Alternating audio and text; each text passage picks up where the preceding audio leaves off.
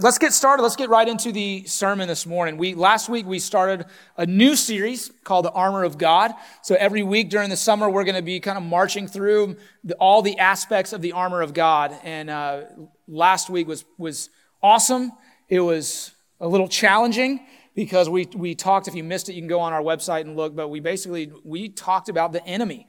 And why do we wear the armor of God? Because we have an enemy. We wouldn't need to wear armor if no one was throwing arrows at us, all right? So that's why we wear the armor of God. So it was about the why. And now here's all this Sunday, I believe and I pray and I hope that this is an encouraging message for you, that it's an uplifting message for you, that it lightens your load this morning and it reminds us all who we are in Jesus. Let's pray real quick before we get started. Father, we love you, God, and we just thank you that you're with us. You're with us in worship. You're with us in word. You're with us throughout the day, God. You don't leave us. You don't forsake us. And God, I pray that you'll give every single one of us in here ears to hear what you want to say this morning. God, I pray that not a word would be lost on any of us, God, including myself, Lord. Be with us, Jesus. And I pray, God, that as we leave here, we're different. We're different, Lord, than when we came in. Because when we're in your presence, God, how can we not change? In Jesus' name, amen. Amen. All right, cool. So, the armor of God. It says in Ephesians 6, starting in verse 14, Paul says, "Stand firm then, with the belt of truth buckled around your waist." So the very first thing that Paul tells us to put on when it comes to the armor of God is the belt of truth, which is a little weird when you think about it at first, because this is where my mind went. When was the last time, I'm picturing in the movies and all that stuff, the hallways, the armors with guys and eventually, if it's a ghost movie, one of those comes to life, because there's always got Scooby-Doo style, But I'm thinking about these full armors, right? I'm thinking, when was the last time I saw a belt on an armor of God? We have a picture here so I Googled armor of God, and what is missing from this armor is a belt, right? Where would a belt go on the armor of any armor? Well, I'm glad we all asked that question, because where the belt goes is underneath the armor. Right, so Paul tells us to put on the belt of truth before putting on the rest of the armor. Because if we don't have the belt of truth on, then the shield of faith, the sword of the Spirit, the breastplate of righteousness, all those things don't really mean much. They're not effective if we don't have the truth. It's like a gun with no bullets. Same thing. We have to surround ourselves with the truth before all those other things that Paul tells us to put on can come into action, right? It's, a dull sword doesn't do much. And so we have to put on the belt of truth first. It's underneath the armor. And so if we're being told to put on the belt of truth, it's probably a good idea to know what truth is. And I believe a lot of us walk around a lot of times with not a belt of truth, but with a belt of lies. And so today we're going to put on the belt of truth. And we're going to come to remembrance about what truth is. And I'm going to make it very simple for you. Jesus says in John 14:6, "I am the way, the truth, and the life." So what is truth? The truth is God. God is truth. Truth doesn't take part with God. Truth seeps off God like sap from a tree. Okay, God is the source of truth. Okay, truth isn't a characteristic of God or anything like that. God is truth. You see what I'm saying? That is where truth comes from. It is birthed out of God. And when Jesus says this in John 14:6, we need to understand that it goes way back than before then. Jesus isn't making some brand new claim here. Like all of a sudden, here I am, the word has become flesh and I'm dwelling among you. And so now I am truth. Okay? He's saying that he is the truth and always has been the truth. Always. And I want to look at 4 very, very, very powerful words in the Bible that we often overlook, that we often just kind of read and boom, boom, we're on to the next thing because of the story that takes place after it. If you were raised in the church, you've heard it a million times probably. But again, it is incredibly powerful and it speaks just multitudes of truths, okay? And it's got so many layers to it. But it's Genesis 1, verse 1. And it says, "In the beginning, God." Boom. Right there. In the beginning, God. So truth started with God. He authored everything. Everything. So if he is the writer of it, then he is the truth of it. Everything comes from him. In the beginning, God. And whatever you're walking through in life, whatever it might be, we need to understand that in the beginning, God. Okay? That's a huge statement. And so what I want to do is read through Genesis 1 and study in the beginning, God, and what happened in the beginning, God. So let's read with me in Genesis 1, starting in verse 1. In the beginning, God created the heavens and the earth. And God said, "Let there be light," and there was light. God saw that the light was good, and he separated the light from the darkness. And God said, "Let there be a vault between the waters to separate water from water." So God made the vault and separated the water under the vault from the water above it. And it was so. God called the vault sky. Verse 9, and God said, "Let the water under the sky be gathered to one place, and let dry ground appear." And it was so. God called the dry ground land, and gathered waters he called the seas. And God saw that it was good. Then God said, "Let the land produce vegetation, seed-bearing plants, and trees on the land that bear fruit with seed in it, according to their various kinds." And it was so. The land produced vegetation, plants bearing seed according to their kinds, and trees bearing fruit with seed in it, according to their kinds. And God saw that it was good. Verse 14, and God said, "Let there be lights in the vault of the sky to separate the day from the night, and let them serve as signs to mark sacred times and days and years, and let them be lights in the vault of the sky to give light on earth." And it was so. God made two great lights, the greater light to govern the day and the lesser light to govern the night. He also made the stars. God set them in the vault of the sky to give them light on earth, to govern the day, the night, and to separate light from darkness. And God saw that it was good. I promise I'm getting somewhere with this, okay? Trust me. Verse 20, and God said, "Let the water teem with living creatures, and let birds fly above the earth across the vault of the sky." So God created the great creatures of the sea and every living thing with which the water teems and that moves about in it, according to their kinds, and every winged bird according to its kind. And God saw that it was good. And God said, "Let the land produce living creatures according to their kinds, the livestock, the creatures that move along the ground, and the wild animals, each according to its kind." And it was so. God made the wild animals according to their kinds, the livestock according to their kinds, and all the creatures that move along the ground according to their kinds. And God saw that it was good. All right, we shift gears a little bit here, okay? This is where it changes just a little bit in verse 26.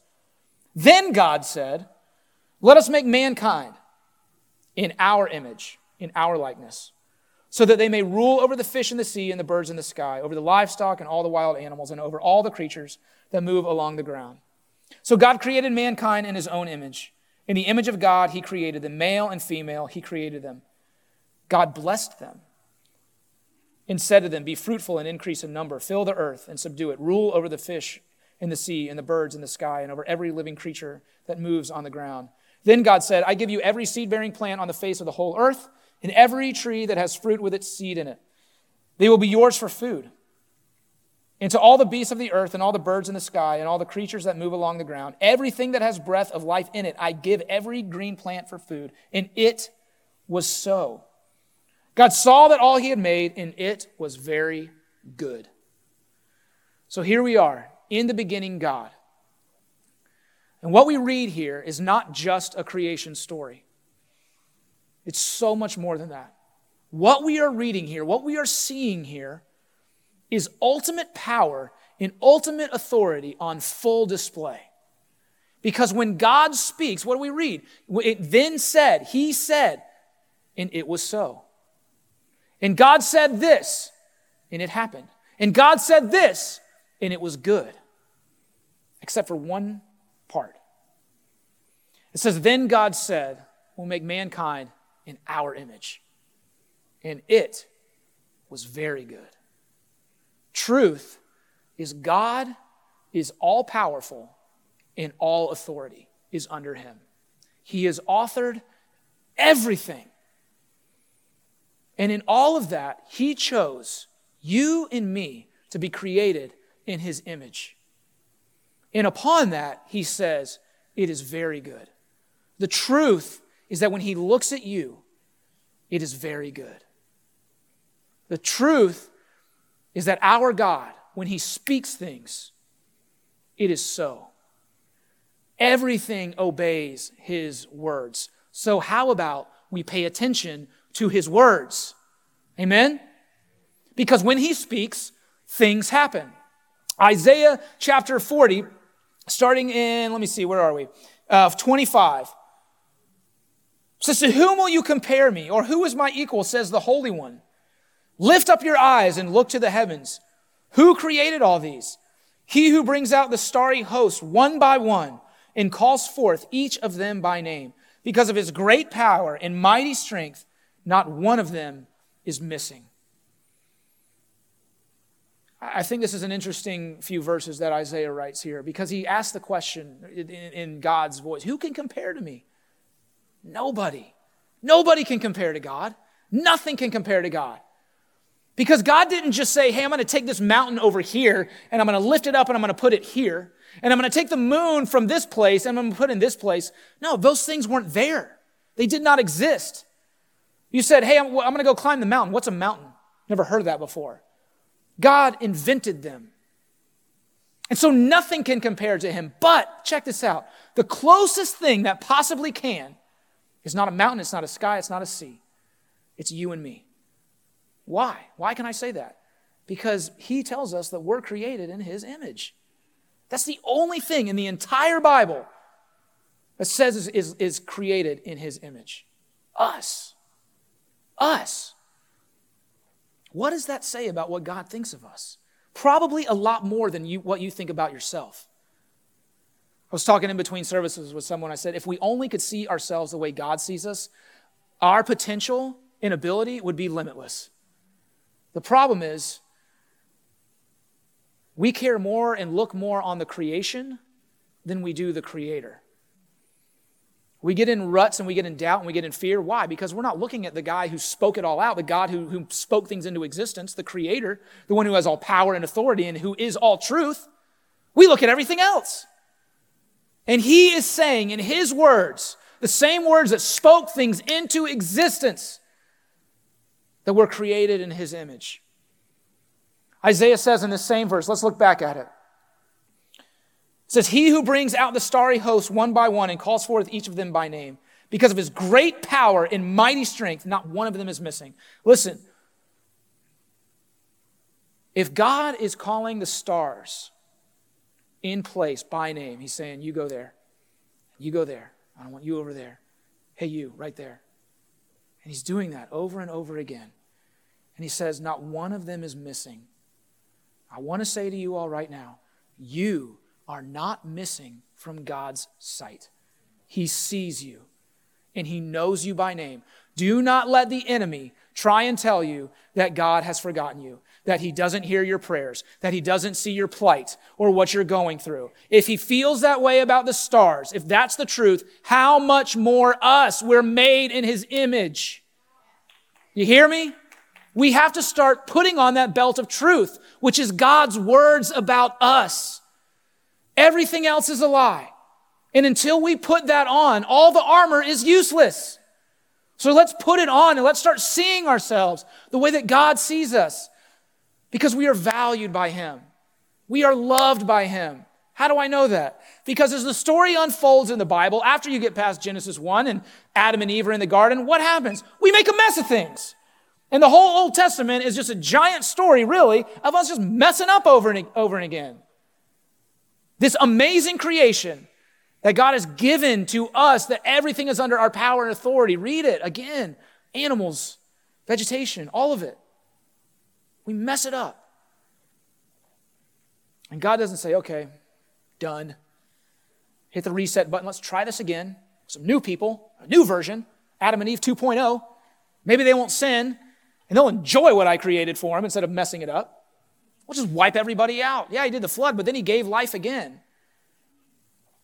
We're going to try. No, he stays patient with us. Why? Because he loves us. How do I know that? Where do we see that? We see it in Matthew chapter 27. Read with me, verse 27. This shows us what God thinks of us. Then the governor's soldiers took Jesus into the praetorium and gathered the whole company of soldiers around him. They stripped him and put a scarlet robe on him and then twisted together a crown of thorns and set it on his head. They put a staff in his right hand.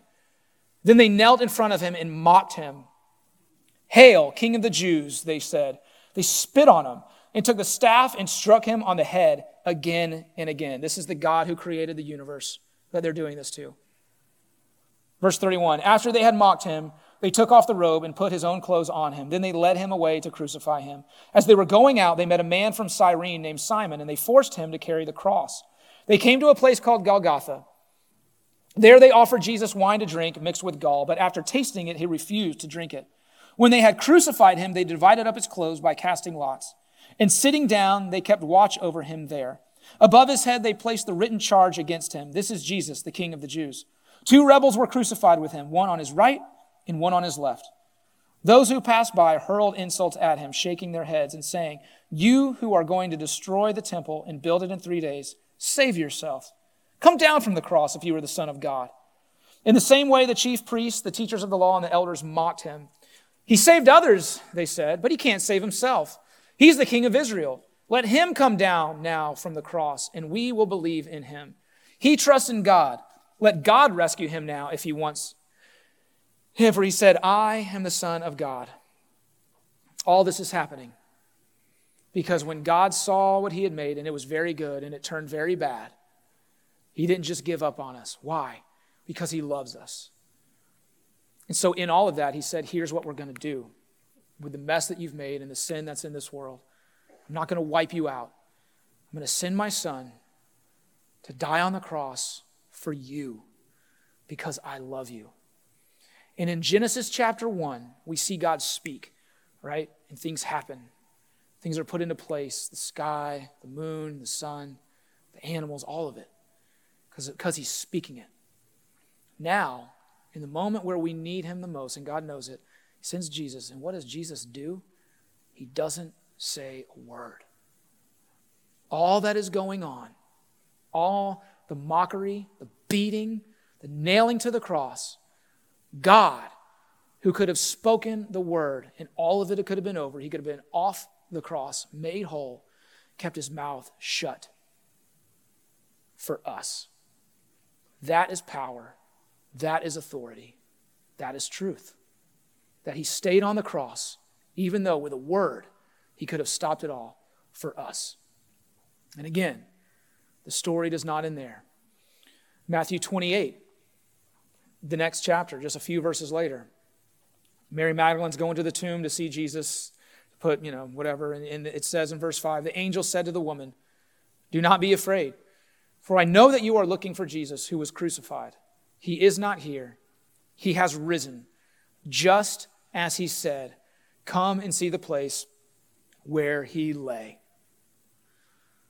True power, true authority is not just creating things into existence. True power and true authority and love is conquering death. And here's the most amazing part about this whole thing. We've seen Elijah in the Old Testament raise someone from the dead. We've seen Jesus do it. The disciples do it later. Jesus, in all those instances, someone is praying over a dead body that God would do something. In Jesus' resurrection, there's no one doing that. But full authority, in full power, in full truth, raises itself from the dead. You know what I'm saying? That is power. That is authority. To be able to raise yourself from the dead. In that same power, in that same authority, in that same truth, lives in us when we accept Jesus as Savior. But we have to wear the belt. We can't stick it in the drawer. We got to put it on. And we got to know that it's true. That this is what Jesus thinks about us. That this is God's power. And this is his authority. And everything is under him. The Bible says that heaven is God's throne and the earth is his footstool. That is his power. We got to stop looking at the creation and start looking at the Creator. Because when we do, here's what happens. What do we do when we do that? Well, we stand up. So why don't we stand up, all of us together right now? Romans 8:31. Paul asked this question about everything that we're talking about this morning. It's a simple question, but it's a big one. He says this. He says, what then shall we say in response to these things? What is he talking about? He's talking about Jesus' love for us. What do we say? What do we do in response to Jesus' truth and that he loves us so much that he died on a cross for us? In the truth that God is the full authority and has full reign over everything, and he is the author of everything. What do we do? What do we say? Do we put on the belt or do we leave it in the drawer? You ever notice what happens if you try and go into battle and your pants are around your ankles? You ain't going to get very far. You're going to trip over yourself and you're going to fall face first into the dirt. And you're probably going to lose whatever fight you're in. We put on the belt of truth and we cinch it around our waist and we're ready to start fighting. We're ready to stand. We're ready to put on the armor and go into whatever battle God has put in front of us with the knowledge and the truth that God is with us and he is the full authority. He's the one that speaks things and it was so. He's the one that speaks things and it was good. It's the enemy that tells lies and it is bad and it is reckless and it is fearful and it is anxiety and stress and suicide and doubt. That's the enemy. Jesus in our ear with the truth wrapped around us says, I love you, I love you, I love you. I'm for you, I'm for you, I'm for you. So therefore, what do we say in response to all these things? If God is for us, who can be against us? He who did not spare his own son, but gave him up for us all. How will he not also, along with him, graciously give us all things? Who will bring any charge against those whom God has chosen? It is God who justifies. It is God. Who then is the one who condemns? No one. No one condemns. We'll get back to that in a second. Christ Jesus who died, more than that, who was raised to life, is at the right hand of God and is also interceding for us. Who shall separate us from the love of Christ? Shall trouble or hardship or persecution or famine or nakedness or danger or sword? As it is written, for your sake we face death all day long. We are considered sheep to be slaughtered. Let me tell you something. I said this in the first service and I believe it today in the second as well, that there are those of us in here that are walking in all sorts of condemnation, guilt, and shame. Even when you walked in this morning, maybe you even had a hard time getting up and coming to church because of the condemnation and the guilt that you're walking in. I'm telling you right now, that is not truth. That is not God. He says right here, there is no condemnation in Christ. It says at the beginning of Romans, Paul writes that, you know what is condemned? Our sin is condemned, but we are not condemned. You know why? Because our sin doesn't identify us. We are not the sin that we commit. We are made in God's image. We are so valuable that the God who created the heavens and spoke a word, kept his mouth shut to stay on the cross for us. Our sin does not identify who we are. And you need to know that this morning. That is not how God sees you. You might see yourself like that, but it is not how God sees you. And you need to stop. Stop beating yourself up because of that thing that you keep doing over and over. You're just like, God, I don't know what to do. The last thing you need to do is withdraw from him. Dig in and know the truth. The belt of truth says that is not who you are. And God will rid you of that. But stop trying to do it in your own strength. Just go to him and say, God, I'm sorry. Here's what I've been doing. I repent. And what happens is he starts to grab hold of your heart in those moments. And it might be every single day that you have to do that for a year or 5 years even. But in those times where you start repenting and just giving it to God, he's doing a work in you. And all of a sudden, you're going to wake up one day and that thing that you were struggling with is in the rearview mirror. It's gone. There's no condemnation in Jesus. You need to be set free this morning. Verse 37 says, no. In all things, everyone say all things. All things, we are more than conquerors through him who loved us. Not just on Wednesdays, not just on Sundays, not when we had a really good quiet time or when that favorite song of ours came on the radio. In all things, in all situations, we are more than conquerors. Why? Because Jesus is in us and he is the full power and authority. And when he speaks, things happen. It's not just seasonal. It's every single day. We are more than conquerors. That is the belt of truth. Let's put it on, church. Verse 38 says, this is Paul saying, for I am convinced that neither death nor life, neither angels nor demons, neither the present nor the future, nor any powers, neither height nor depth, nor anything else in all creation will be able to separate us from the love of God that is in Christ Jesus, our Lord. Paul says, I'm convinced. I am convinced that nothing can separate me from God's love. Nothing, no hardship, no trial, no season, no pandemic. Nothing can separate us from the love of God. Nothing. But you know what Paul says? He says, I am convinced.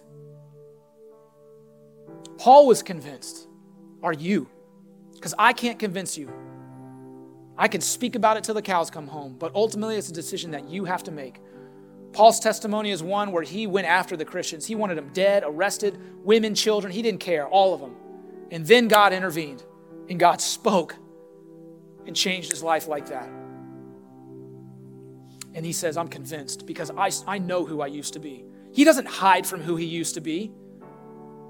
He looks back at who he used to be and who he is now and says, yeah, I'm convinced. I'm convinced. So rather than trying to run from the things that we've done, let's stand on them. Let's stand on those things and make it our testimony so that we too can say, yeah, that's my former self, but I've been born again and I'm a new creation and now I am convinced that God is for me. And I'm going to put on the belt of truth. And then I'm going to hold that shield and I'm going to put on the helmet and the breastplate and I'm going to stand and I'm going to fight because I know the truth that my God is for me. And he is the full power. He is the full authority. And he is the truth. There's no option B. I say to all y'all this morning, you were made in his image. You were made in his image. It's not just that, but he died for you. He was raised again for you. And when we mess up, we're not condemned. We're saved. Sin is condemned. The enemy is condemned. But Jesus has won the victory. And he's in us. But we have to put on the belt. Stop looking at the creation and start looking at the Creator, who is full power and authority. This morning we're going to take communion as we end our service. I'll tell you right now, they're a little tricky to open, so do your best. But we're going to do communion just right now, right where we're at. The Bible says, Jesus told the disciples, do this in remembrance of me. Do this in remembrance of me. And here's the tricky thing about remembering something. When we remember something, it's something that was in the past. If you're looking for a communion, there's some in the back table. You can go get one, and if you didn't get one. But Jesus says, do this in remembrance of me. But what that means is not remember that one time at that one place, at that one dinner when they took the bread and the cup. Jesus is saying, do this in remembrance of me, as in do this knowing what I did for you, but also what I am doing for you and what I am going to do for you. Because Jesus' miracle on the cross was not a one-time thing. It's an every day of our life, every second of the day that allows us to be more than conquerors. But if we don't remember our God, if we don't put on the belt, then it's pretty tough to be a conqueror, because what we start to do is do it in our own flesh, in our own strength, and we find ourselves just messing it up all the time, and we wonder.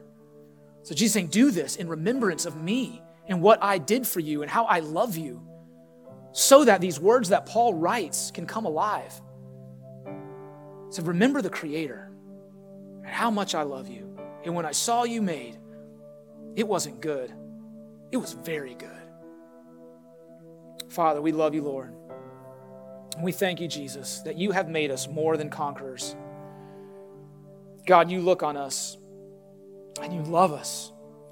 You don't see what we see. You don't see the sin. You see your children.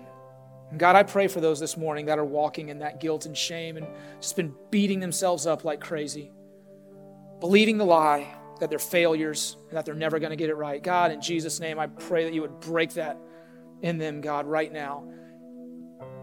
Father, that you would silence those lies of the enemy, because that's exactly what they are. Your word proves it.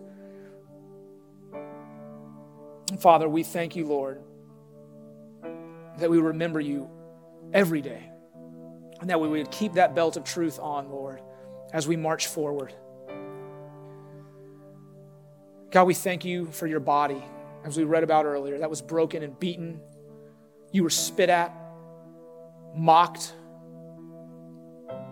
And God, you didn't say a word. You stayed there for us. We see what your words can do, and you didn't say a word. Father, we thank you for that, Lord. Thank you for enduring and taking that beating for us so that we can be more than conquerors, so that we can face every situation, every trial that we're in with the belt of truth that says that if you are for us, who could possibly be against us? Let's take the bread.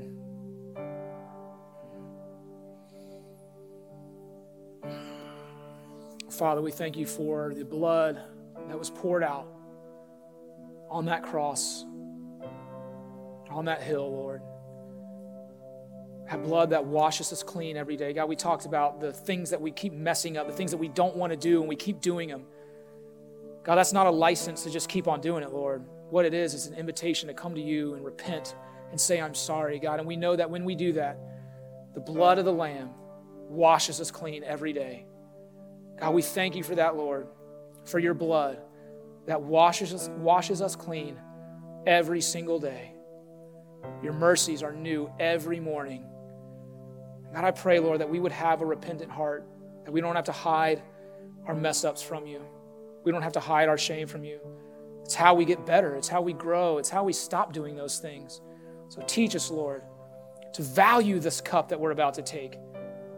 Not to run from it, but to run to it. Thank you for your blood that was shed for us, God. Like the stars in the sky, God, you didn't miss a one of us when you stayed on that cross. You saw us all. Thank you for that. Let's take the cup.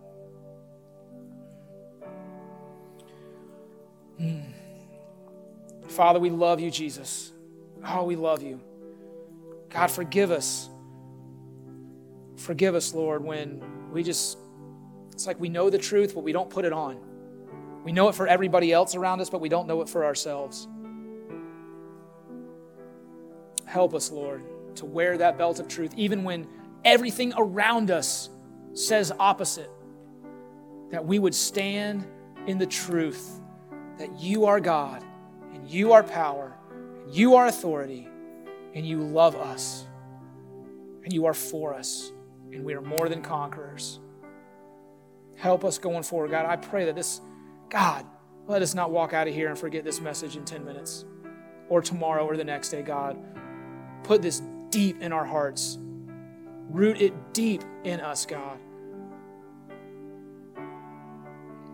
Help us to see us the way you see us.